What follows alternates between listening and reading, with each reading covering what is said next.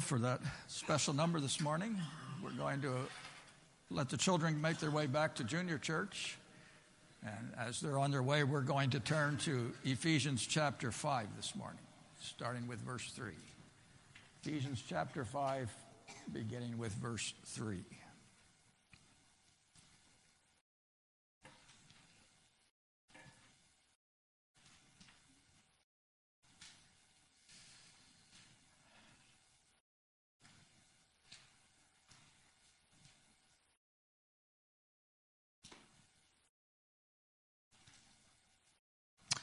Okay, starting with verse 3. Do not let immorality or any impurity or greed even be named among you, as is proper among saints. There must be no filthiness or silly talk or coarse jesting, which are not fitting, but rather giving of thanks.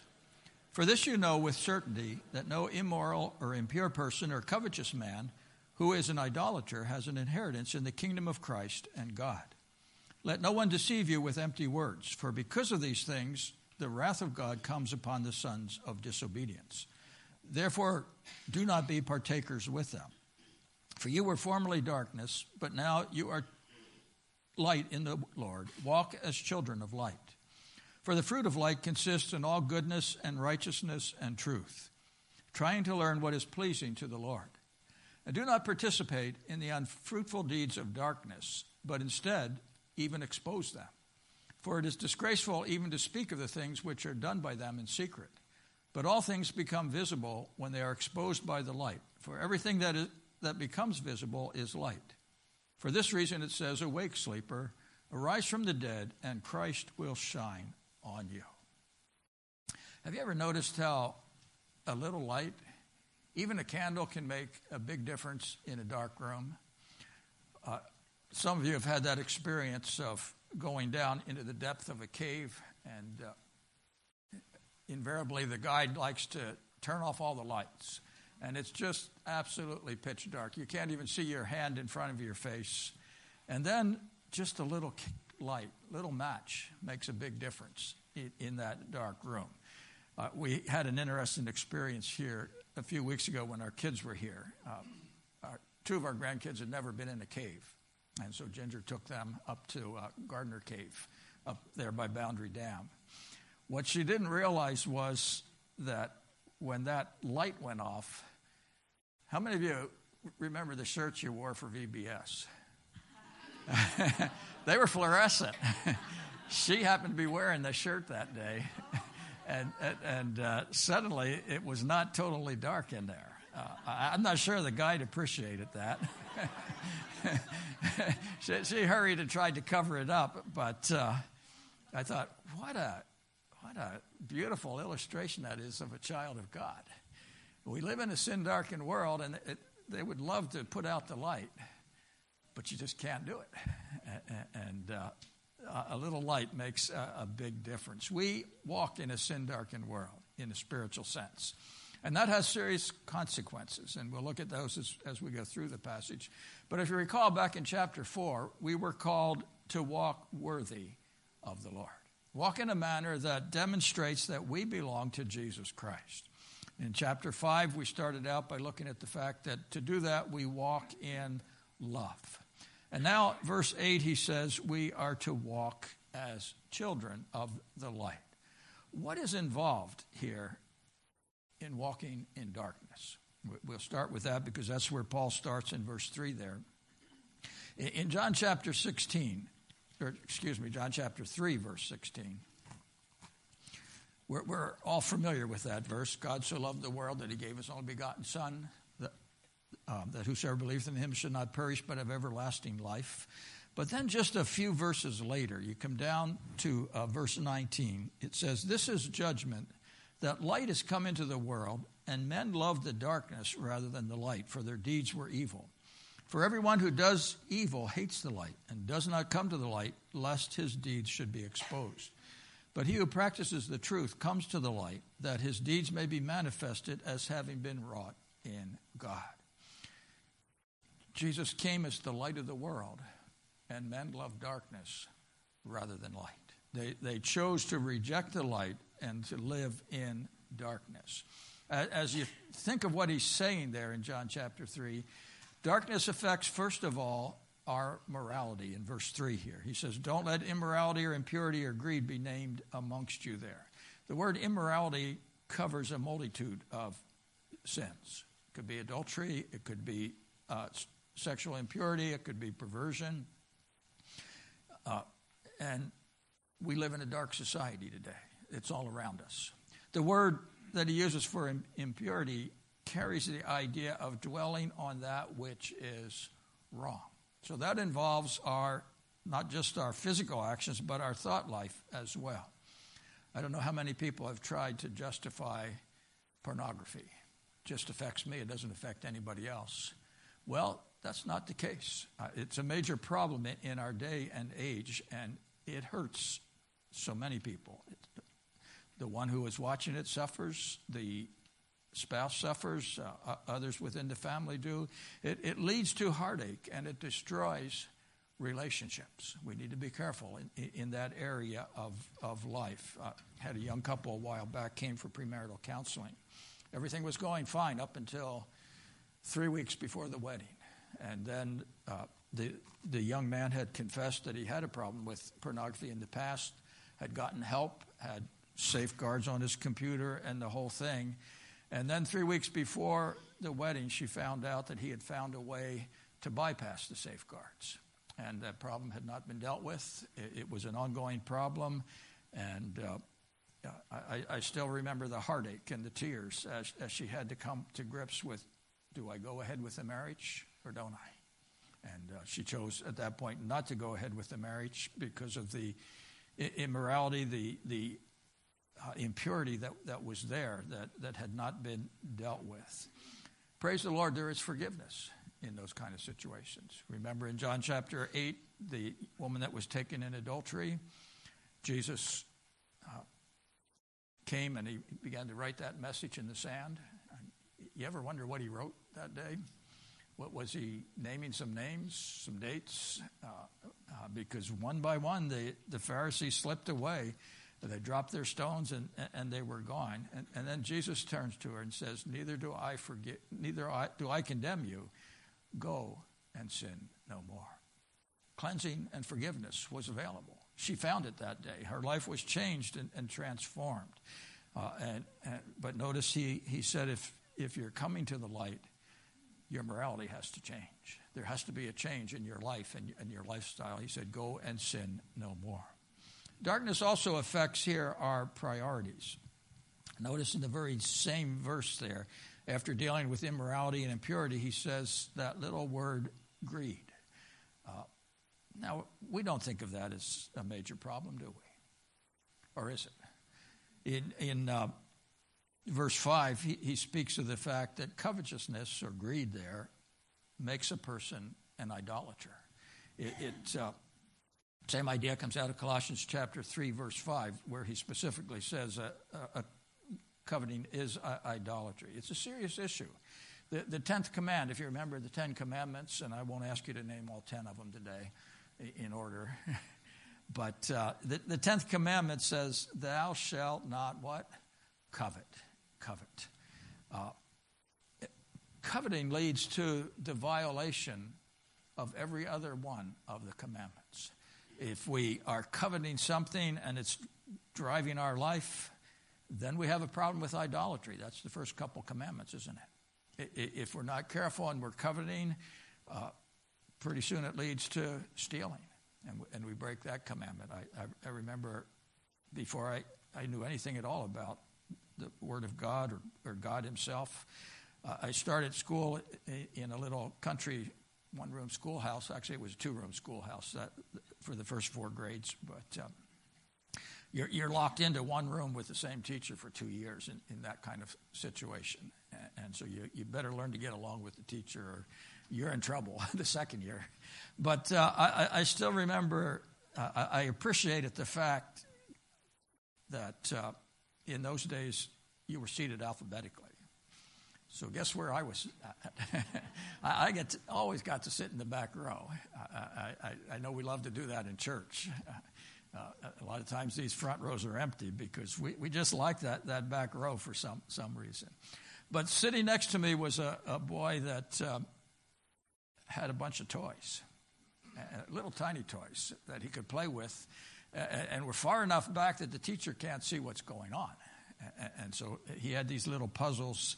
You have a little key in them. You turn the key and all the parts fall out, and then you got to put them back together again. And I still remember watching him for several days playing with one of them, thinking, I'd sure like to have one of those. I don't have anything like that. And suddenly the thought came, you could have one like that. And as I coveted that, pretty soon I stole it. And I still remember feeling bad about it. I don't think I ever really enjoyed it. I didn't know what to do about it once I stole it, but coveting led to stealing there. As we think about that, do we covet? Is that a problem in our lives? Does it affect our priorities today? Someone has said idolatry is anything that is more important to us than God. It may be a person. It may be something that we set up on a shelf. It may be materialism. What do we sacrifice today for the good life? What do we sacrifice to get the things of this world? What price are we willing to pay for material things? Does it become an idol in our life? I like the story of a man who was involved in a big corporation, steadily worked his way up to a good management position. And one day the owner of the company came to him and said, I want you to become vice president of the corporation. And offered him the job, and he said, well, I need time to think about it and pray about it. And finally he came to the president and he said, I'm sorry, I can't do that. He said, the price is too high. And he said, what do you mean the price is too high? You're going to get a raise, you're going to get all kinds of benefits. And he said, no, I'm talking about the price I would have to pay for my family. I would lose my family in the process. And the president looked at him and said, well, you know, if you're not willing to advance, there's no place for you in this corporation. And he was fired. He had just a couple weeks to clean out his office and desk. And he was about to go on his way when, as he was packing the final box, the president came in. And with tears in his eyes, he said, you know, I wish I could have made the choice that you made. He said, I chose to become president, and in the process, I lost my family, I lost my wife, I lost my children. I have nothing but my job. And what a tragedy that was. To think he had coveted it so much that he made the wrong choices there. Are we walking in the light, or are we walking in darkness when it comes to our priorities, when it comes to the choices that we are making in our life? Is darkness affecting our priorities today? And then he speaks of the fact here that darkness affects our character in verse 4. Notice he speaks there of filthiness, of silly talk, coarse jesting, and so forth. And why do I say that reflects on our character? Well, back in Matthew chapter 12, Jesus said these words in verse 34. It says, you brood of vipers, how can you, being evil, speak what is good? For the mouth speaks out of that which fills the heart.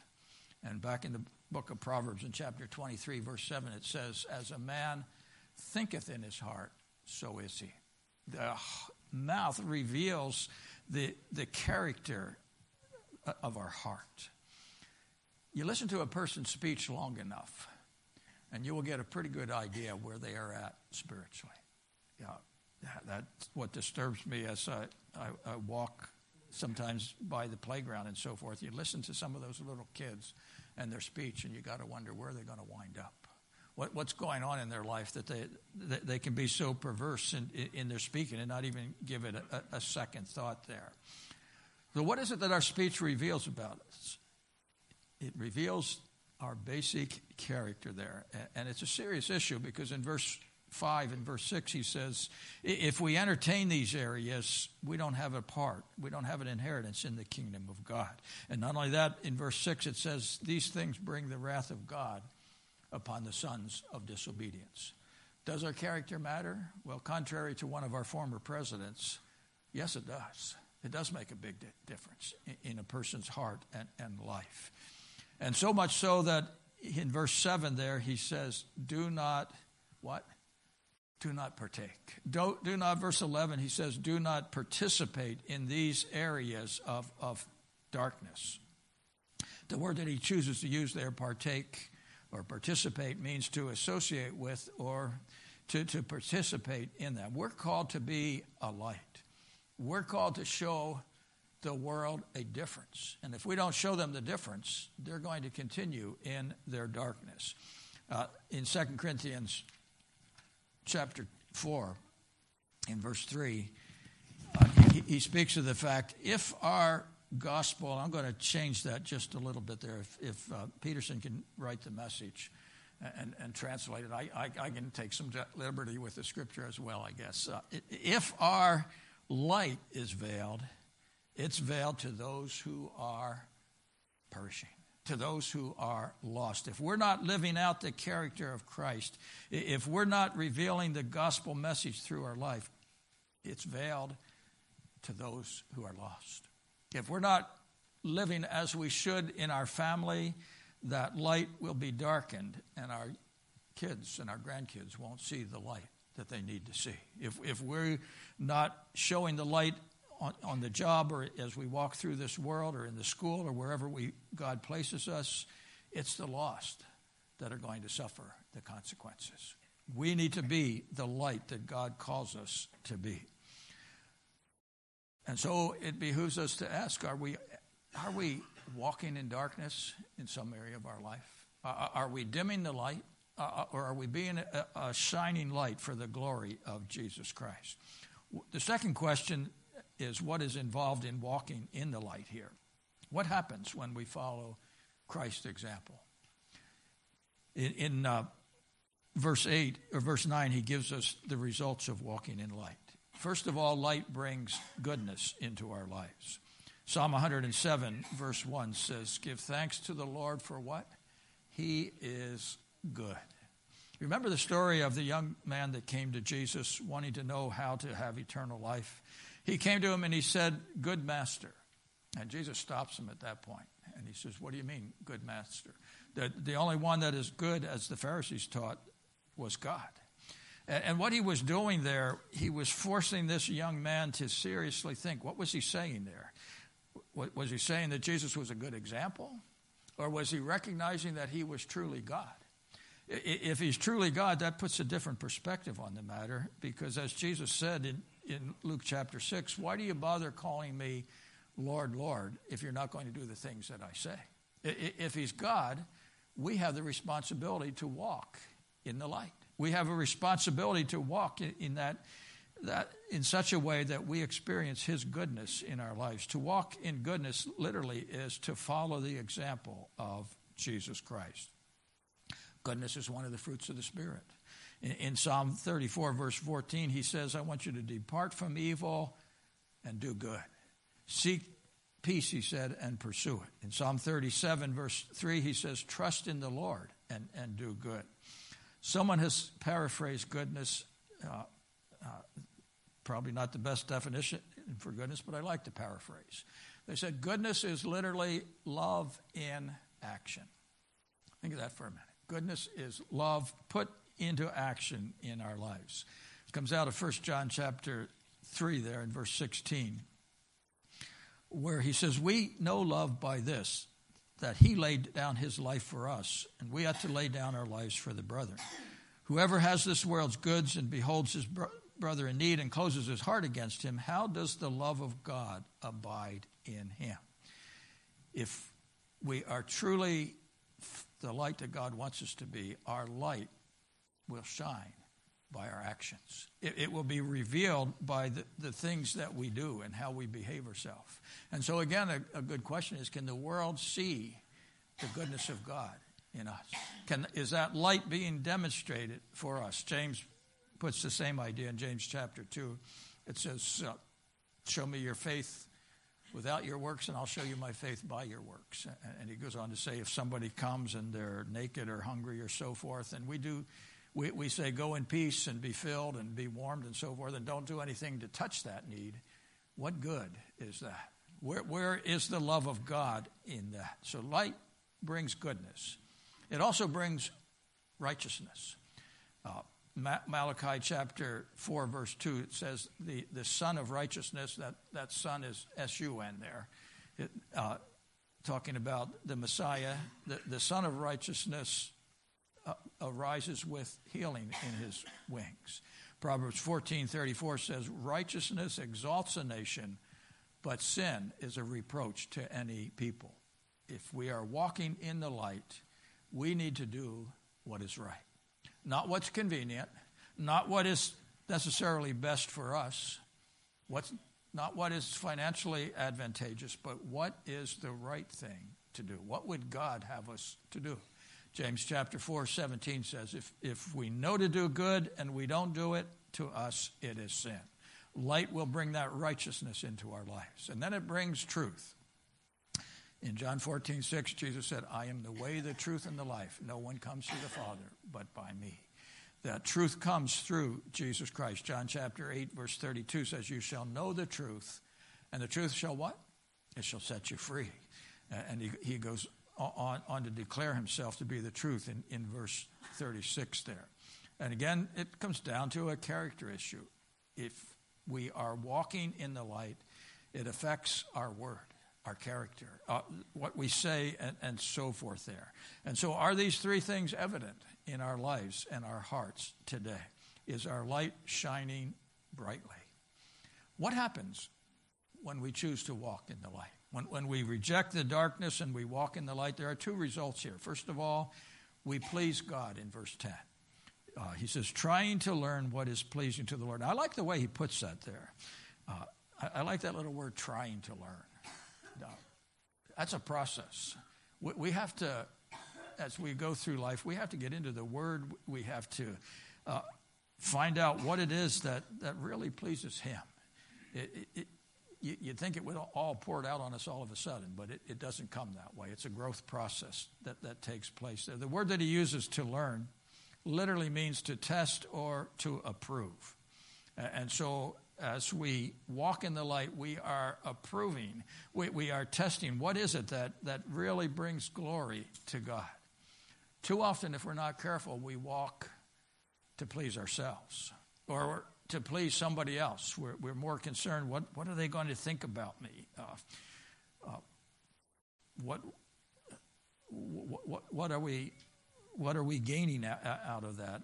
Or are we living to hear, when we cross the finish line, are we living to hear those words, well done, thou good and faithful servant?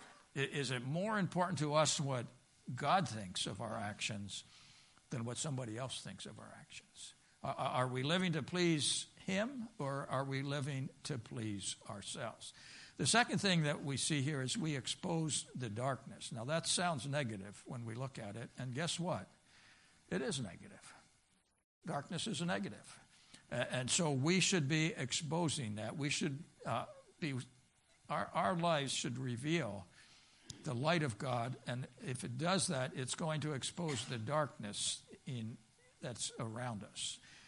Darkness brings heartache, shame, so forth. The world loves today to glamorize darkness. Look at the average program on television. Look at the movies. Look at what's being written and so forth. And you see the glamorous side of darkness. What they don't show is the end result. What often happens from that kind of a lifestyle. So much so that Paul says in verse 12, it's disgraceful even to speak of the things which are being done in secret. So we shouldn't have any part in that. And yet, I wonder how many times, if we're not careful, are we entertained by the deeds of darkness, rather than having nothing whatsoever to do with it. If we come to the light, he said, it's going to expose the darkness. Verse 12, or verse 13 speaks of the exposure there. And so he closes with that warning in verse 14. He's not writing to those who haven't accepted Christ in verse 14. He's writing to you and I as a child of God. He says, awake, arise from the dead, and Christ will shine on you there. It's a wake-up call to the church. We are called to be a light. We are called to demonstrate the difference that Christ can make in a life. Years ago, in a village up in British Columbia, up outside of west of Prince George there was a missionary by the name of Art Terry. He'd been out there for several years preaching the gospel, attempting to get a church started and so forth. He lived in a little log cabin on the edge of the lake. And if you've lived in that country, you know what it's like when it's 40 or 50 degrees below zero. It's a lot of fun when you're young. I wouldn't want to go back to that again, but we really enjoyed it at the time. But when you live in a log cabin and your only heat is wood and you have no electricity and so forth, you find in the middle of the night it gets a little bit chilly. And every night you have to get up and you have to stoke up the fire a little bit, add some more wood to it there. And that's what Art was doing. It was in the middle of the night. He got up to take care of the fire, and in the process he lit a candle. And his house probably wasn't as neat as our house, because I can walk through our house in the dark, but he felt he needed a candle. So he lit a candle, and he set it in the window, and he went about his business, and he was just about to blow out the candle and go back to bed when he noticed the door handle turning. And the door opened, and in staggered an elderly Indian man. His clothes were frozen stiff. He could hardly walk. But he said these words, "It's okay. I saw the light." This man was a trapper. For some reason, he had gotten caught out on his trap line, wasn't able to make it back home in time, and he was attempting to come home in the dark. Crossed the lake. As often happens on some of those lakes, there's a weak spot.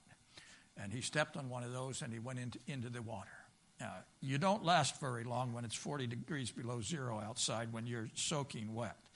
And he knew as he came up out of that lake that he probably wasn't going to make it. And then suddenly there was a light in the window. And he struggled up to that door and fell into the room. And he said, "It's all right. I saw the light." I wonder, are there people in darkness out there today that need a glimpse of Jesus Christ?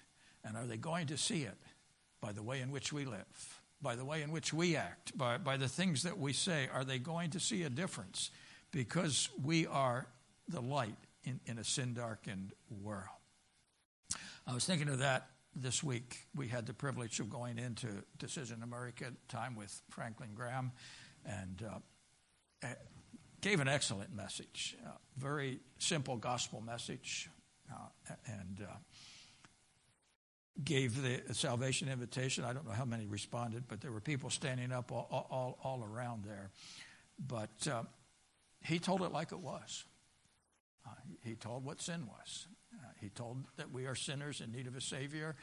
Gave a very, very simple but very, very pointed message. I deliberately went down to the store the next day to buy the Spokesman Review. I wanted to see what they had to say about the meeting, and I guess it lived up to my expectations there. Very negative as far as reporting about where Franklin Graham stood and so forth. It completely missed the whole gospel message and all of that. Spoke of the fact that he was against abortion, spoke of the fact that he was against our secular society and so forth. And as I read that article, I couldn't help but ask, how could they miss the light? When you think of Samaritan's Purse and so forth, at Billy Graham Evangelistic Association, I wonder, when tragedy strikes, who's the first one there to help? Who's down there bringing help to those that have lost their homes in California?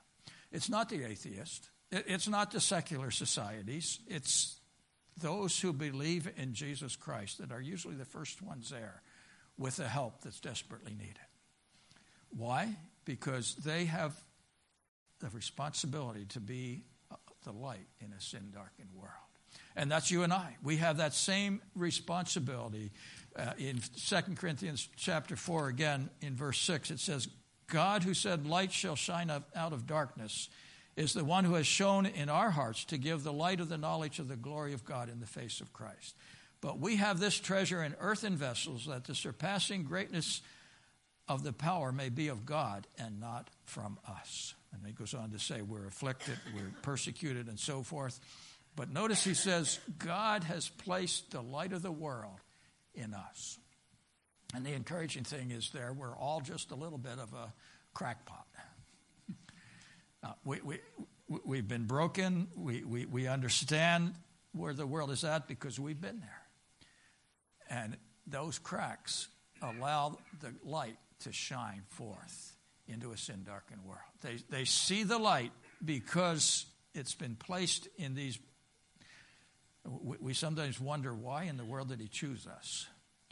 Why didn't he send that message by angels? I mean, they could do a far better job than we could. But he chose to use you and I to be light in a sin-darkened world.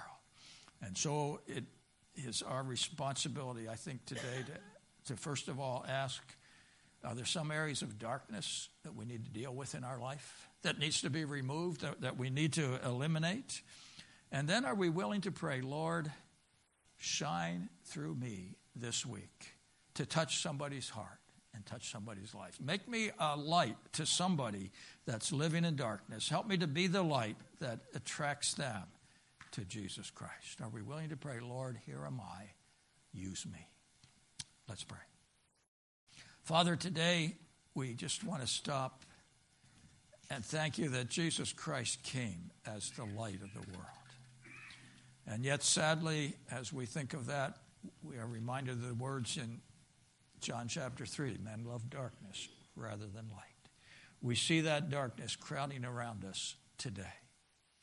And yet, Father, you've said, you're lights. You're the light of the world. You are sent forth as lights. A city that's lit up can't be hid. And so, Father, as those lights, I think of our VBS shirts that would shine in the darkness. May we be those shirts, in a sense, that are shining in a sin-darkened society. May others see Jesus Christ through us this week, we pray in his name. Amen. We're going to sing together the song, Cleanse Me. It's the only way our light can shine, is if we are clean. So, Gary, come and lead us.